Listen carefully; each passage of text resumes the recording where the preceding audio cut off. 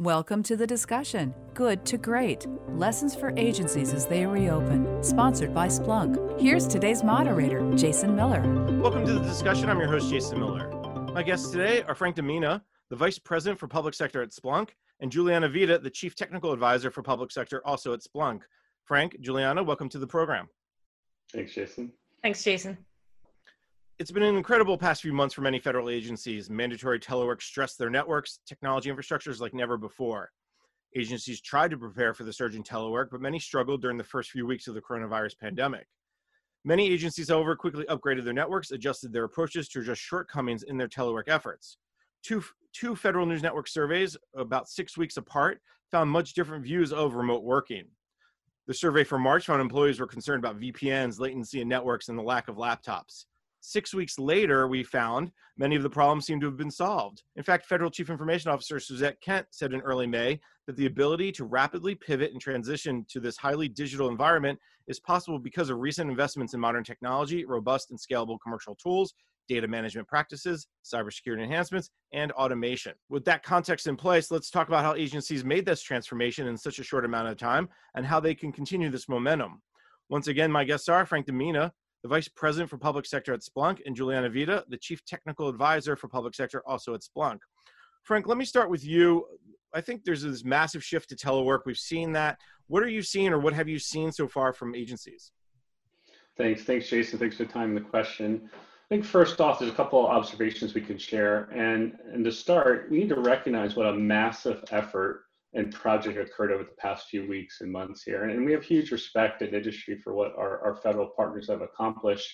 They've been working around the clock to make sure that services are not interrupted, that citizens are supported, whether it's to support healthcare, take care of our veterans, or get financial assistance out to small businesses.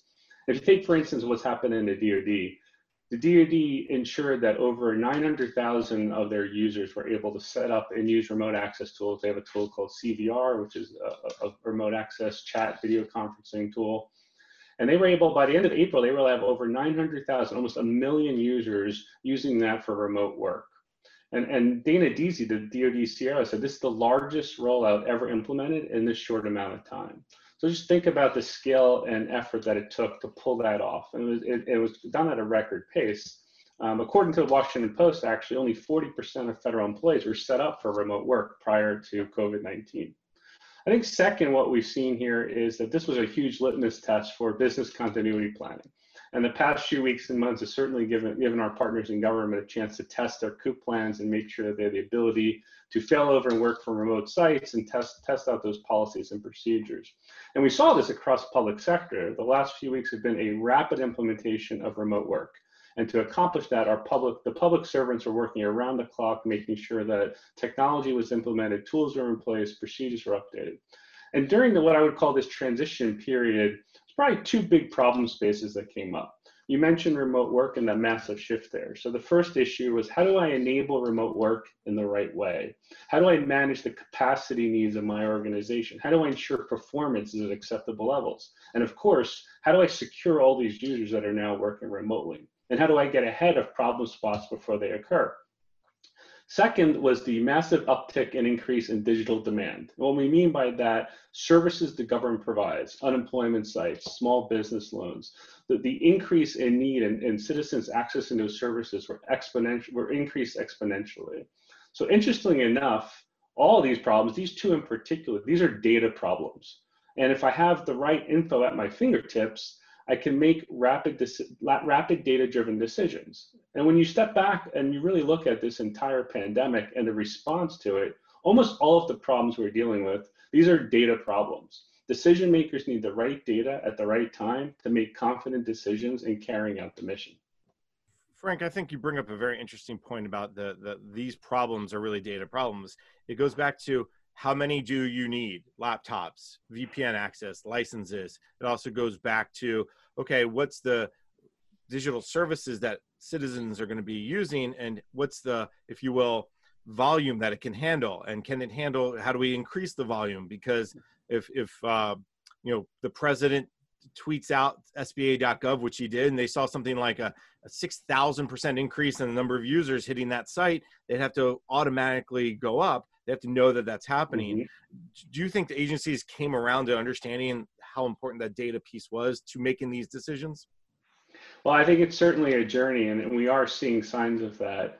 I would say the first few weeks, even the month of March, everyone was in triage mode, not just government employees, but even industry partners and those supporting the government. We're all trying to figure out how to move fast and support this massive shift to the new way of working.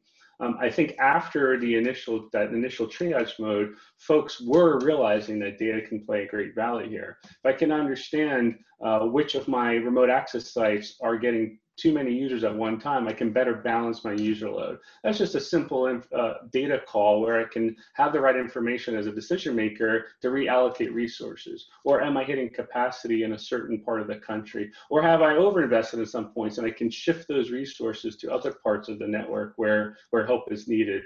So we did see that shift and start to increase, and I think that journey is progressing. Over the past few weeks, we've been working with many federal, state, local, even education partners in public sector to help them leverage data to address some of the challenges that are coming up in the light of this pandemic. Juliana, jump in here, because I think one of the big things that agencies are seeing today, and we'll see, is this demand for services. Yeah, and Frank covered a lot of it, and I really appreciate his point about this was a litmus test for the continuity plans that organizations had in place. I would, say it was more like a pop quiz and a practical exam at the same time. For a lot of these policies and plans that have been in play, they've been on the shelf, they get tested every now and then, but this was, show up one day and the teacher's like, okay, go do it. And a lot of them have been successful, struggling at first, chaos at first, but the ones that have been successful, to Suzette Kent's point, are the ones that had the modern technology in place, and specifically cloud and shared services in place to allow them to be agile, to allow them to pivot and scale to the need to the extent that they needed to. And honestly, there's a lot of other politics and dynamics going on all the time across the government and in agencies that I've been happy to see hasn't really gotten in the way that it has maybe in the past. I come from a career as a military officer and then a civil servant, eventually at a deputy CIO level for the Navy. And I know the pain of wanting to get things done, people having the heart and the passion to let's move forward and execute the mission. Oh, but we have this policy in place, or whatever, hurdle that they need to jump over that isn't technology related. And honestly, I think that's been a good lesson learned from this COVID response, is that some agencies aren't letting those barriers get in the way because they can't. The workforce is working remotely. Citizens do have increased demand. The increase in services has skyrocketed, specifically for certain agencies. Of course, healthcare, telehealth, telemedicine, small business with loans, et cetera. And when you think back to 2013, when HHS rolled out the healthcare.gov site to support the Affordable Care Act, they at least had some preparation. They knew that was coming. They had time to prepare. In this case, federal agencies didn't necessarily have that. And we went from 0 to 60 pretty quickly in the United States, particularly on the East Coast, as the pandemic rolled from west to east.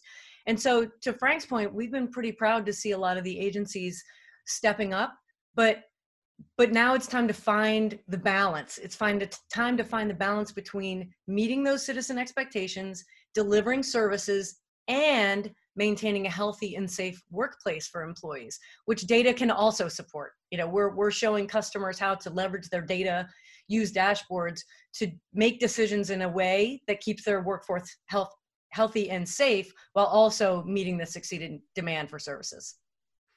You bring up the kind of looking forward a little bit around reopening. We're starting to hear some of that. Before we go there, though, I want to just take a half a step back. And Juliana, one of the things that agencies have done is adjust. And I think you brought this up as going from 0 to 60. That first month, I think maybe Frank mentioned, was triage. You mentioned it as a pop quiz and to a full-on exam. But give me a sense of how agencies are adjusting and what lessons they're learning, and can those lessons have staying power? Right. some of the lessons that we've seen agencies learn are, I like to throw out adages. So, the old necessity is the mother of invention. Well, in this case, necessity is the mother of modernization. And for those agencies who already had modern environments, i.e. cloud environments, or were already leveraging shared services, the lesson is they're doing better. They were able to pivot faster, deliver services more quickly, and more reliably. And honestly, state governments, I know largely the audience is federal, but I think the states are a good place to look. They don't have a bigger budget than federal governments do, agencies do, but many of them have talked about investments that they made in the past in cloud and shared services have now turned out to be, they're glad they made those investments. Specifically, I'll mention the state of Mississippi. After Hurricane Katrina, which is now many years ago, and then in the Great Recession, as they call it, they decided it's time to make the investment in cloud. And that allowed them to put their unemployment insurance benefit tool in the cloud as a cloud service. Well, that came in really handy when COVID hit, and they already had that in place. They didn't have the citizens waiting around for their unemployment checks as a lot of other states did. And other states are on that list as well, talking very openly and publicly about, thank God we made these investments in cloud and shared services then, because they're helping us now. So those really are the big lessons. Those who modernized are doing well, and those who didn't are still struggling to maintain a basic level of delivering service and executing on a mission. Your point about Mississippi is a great one, because there's been a ton of stories about agencies and state agencies who are really struggling with the COBOL and pulling people out of retirement because they don't have enough programmers who know COBOL. And here's a state like Mississippi that maybe doesn't get a lot of positiveness around its services it provides or the challenges it faces. But that's a great story. And at the same time, I think from the federal perspective, I think Congress has also noticed that, hey, if you invest in IT modernization, you see a bigger benefit. And there's some letters from Senator Maggie Hassan regarding that just came out recently as well. Frank, jump back into the conversation a little bit and talk about something that agencies maybe started to see really big benefits is automation here, and how automation can really help them pick up those areas that maybe people had to do at one point, but now it's really making things easier. Sure. A couple observations, and I hope to be as profound as Juliana here. I think from the lens of our partners in government, first off, I think there's a new perspective on the value of SaaS-based technologies, cloud-based offerings beyond just the hard costs and manpower. Cloud use was already accelerating across government, but I think what we've seen in the last few weeks has been a steroid injection to that exercise. Government organizations that had a cloud migration strategy and process and that were already enacting it were able to pivot much faster into adjusting to what COVID has demanded. And why?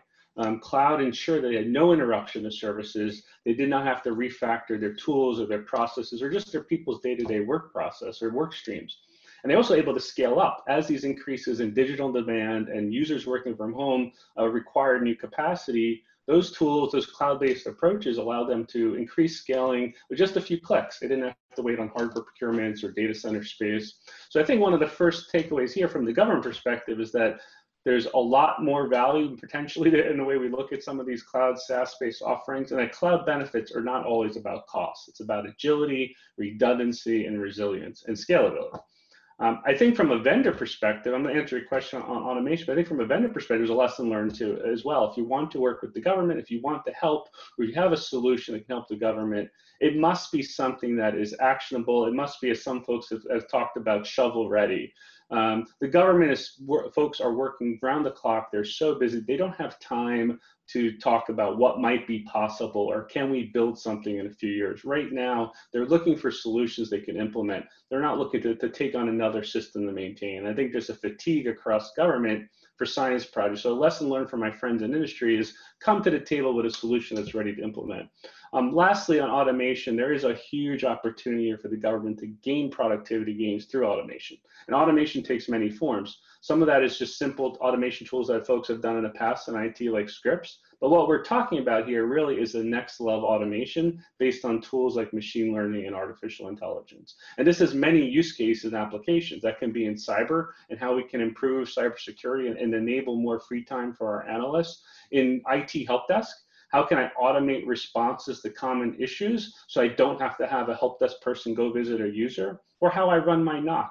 Are there tools or playbooks I can run to avoid having someone come into a data center? So automation is actually very important right now to helping our government partners and executives deal with the lack of folks on site and the issues that are coming up. All right, Frank, plenty there, more to talk about, but first we're going to take a quick break. You're listening to the discussion Good to Great, Lessons for Agencies as They Reopen, sponsored by Splunk on Federal News Network.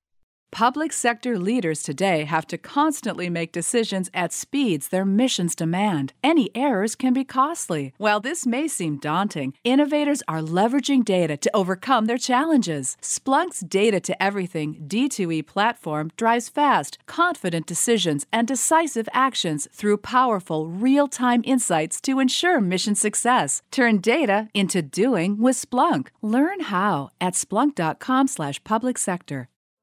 Welcome back. You're listening to the discussion Good to Great, Lessons for Agencies as They Reopen, sponsored by Splunk on Federal News Network. I'm Jason Miller. My guests today are Frank Demina, the Vice President for Public Sector at Splunk, and Juliana Vida, the Chief Technical Advisor for Public Sector, also at Splunk. Now, Frank, Juliana, before break, we were talking a little bit about the buildup during the COVID pandemic, the challenges, the surges agencies faced. Now we're talking about reopening, and several agencies have announced their plans to reopen. Several agencies have announced even employees coming back. So Frank, start us off. What should agencies keep in mind as they start to reopen, as employees and contractors start to come back?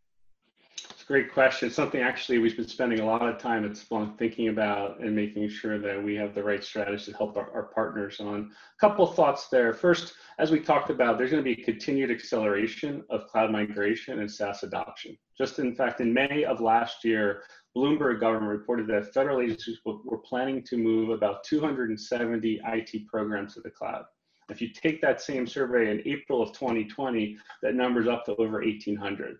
So I think there is an acceleration and a change where people are seeing the value. Why? For all the reasons that we already discussed.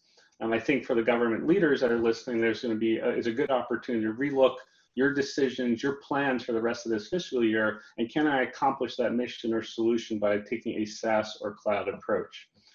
Second, I think we're going to be looking at workers in a work from home scenario for quite some time. It will likely be extended. So what type of tools do they need to continue and be functional and productive in that manner? Mobile and remote user interfaces. Those will be key requirements to support our remote workers going forward, and not assume that the folks using our tools and our solutions will be sitting in an office. But I think lastly, and the most important question is, how can I leverage data to get folks back to work safely as things start to open up? And this is not just a government challenge. This is an education. This is a challenge for education institutions and public school systems as well. And we're working with several of those organizations. And an example of that is just how can I use data that I'm already collecting to support this? Wi-Fi data is a great example.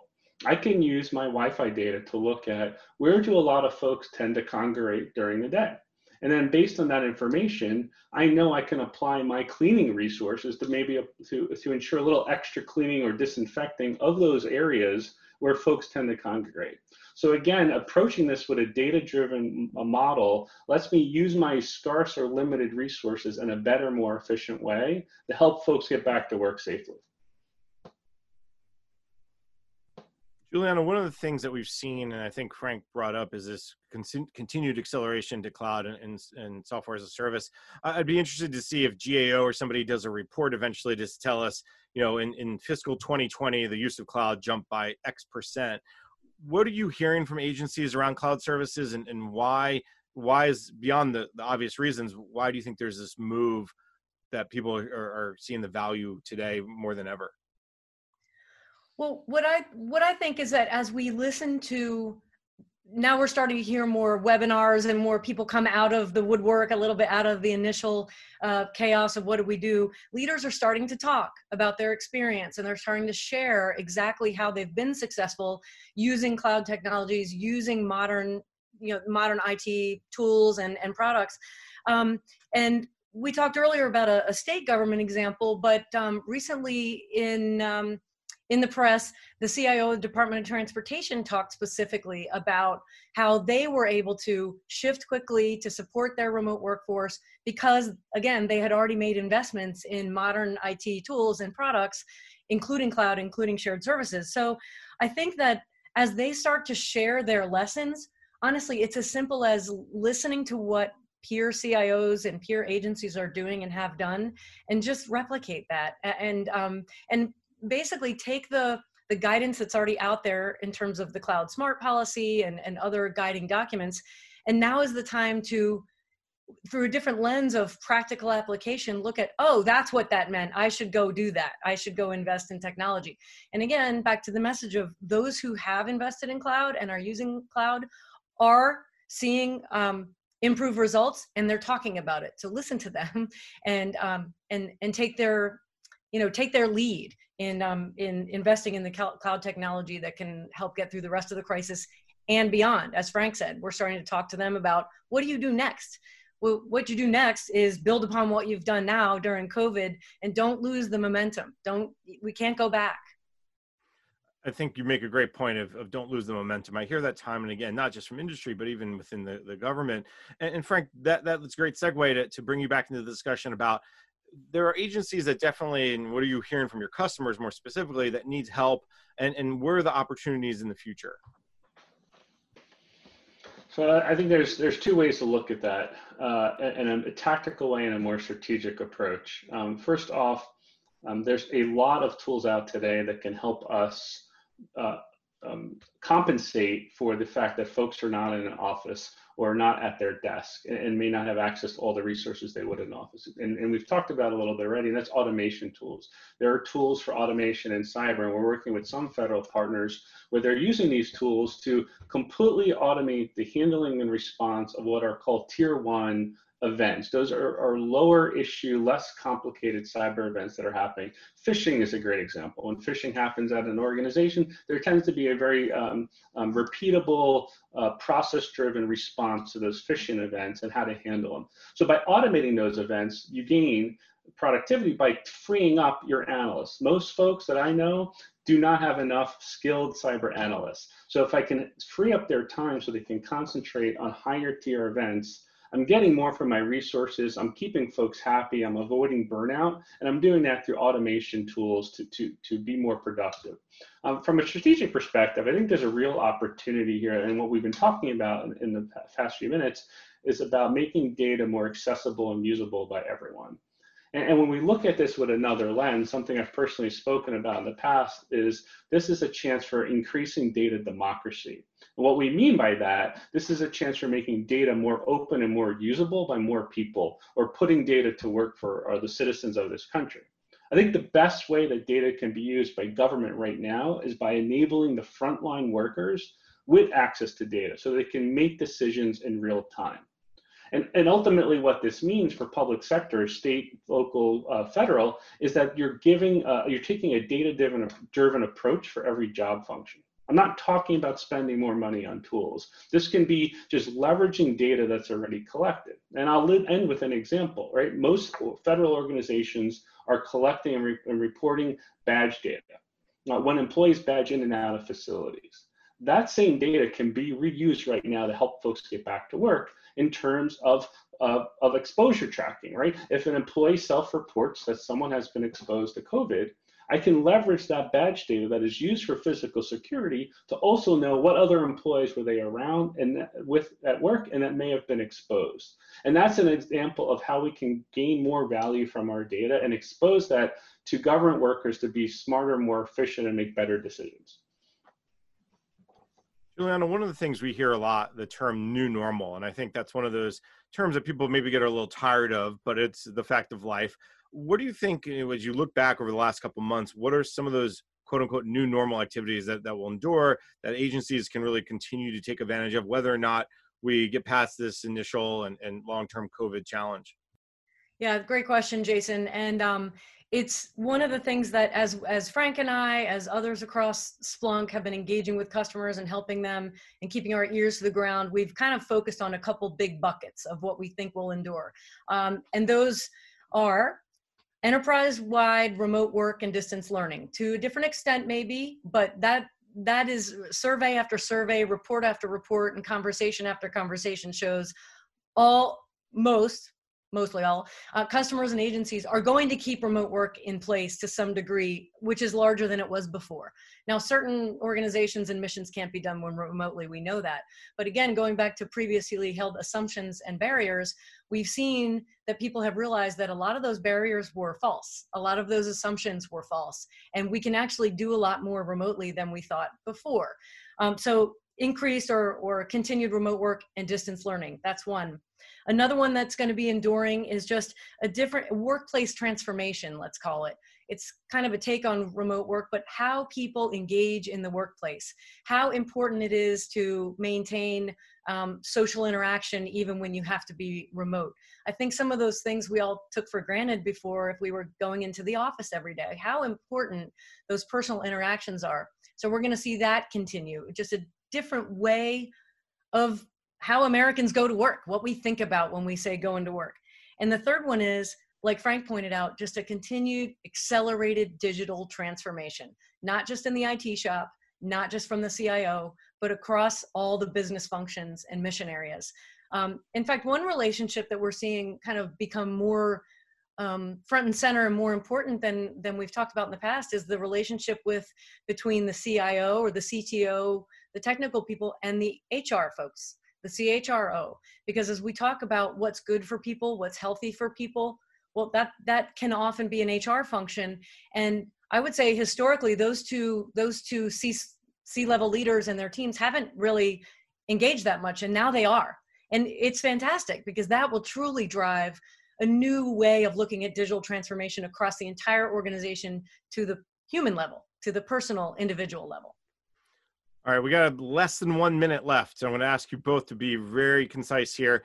What's the one piece of advice? I'm going to ask for one, Frank. One piece of advice that you'd give to agencies as they kind of move out, as they get closer to reopening, as they get closer back to normal operations? Yeah, thanks. I was speaking with one federal CIO recently who said that if you haven't reworked or reprioritized your cloud migration strategy, you're going to fail. And Juliana, you get the last word. Listen to your chief data officer. Everything we've talked about today, problems and solutions, are about data, and they can help you.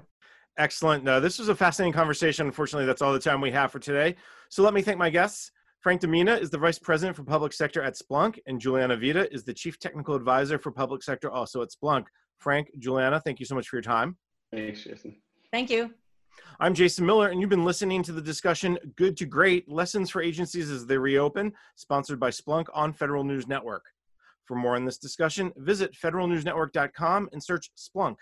Thank you for listening to the discussion Good to Great, Lessons for Agencies as They Reopen, sponsored by Splunk on Federal News Network.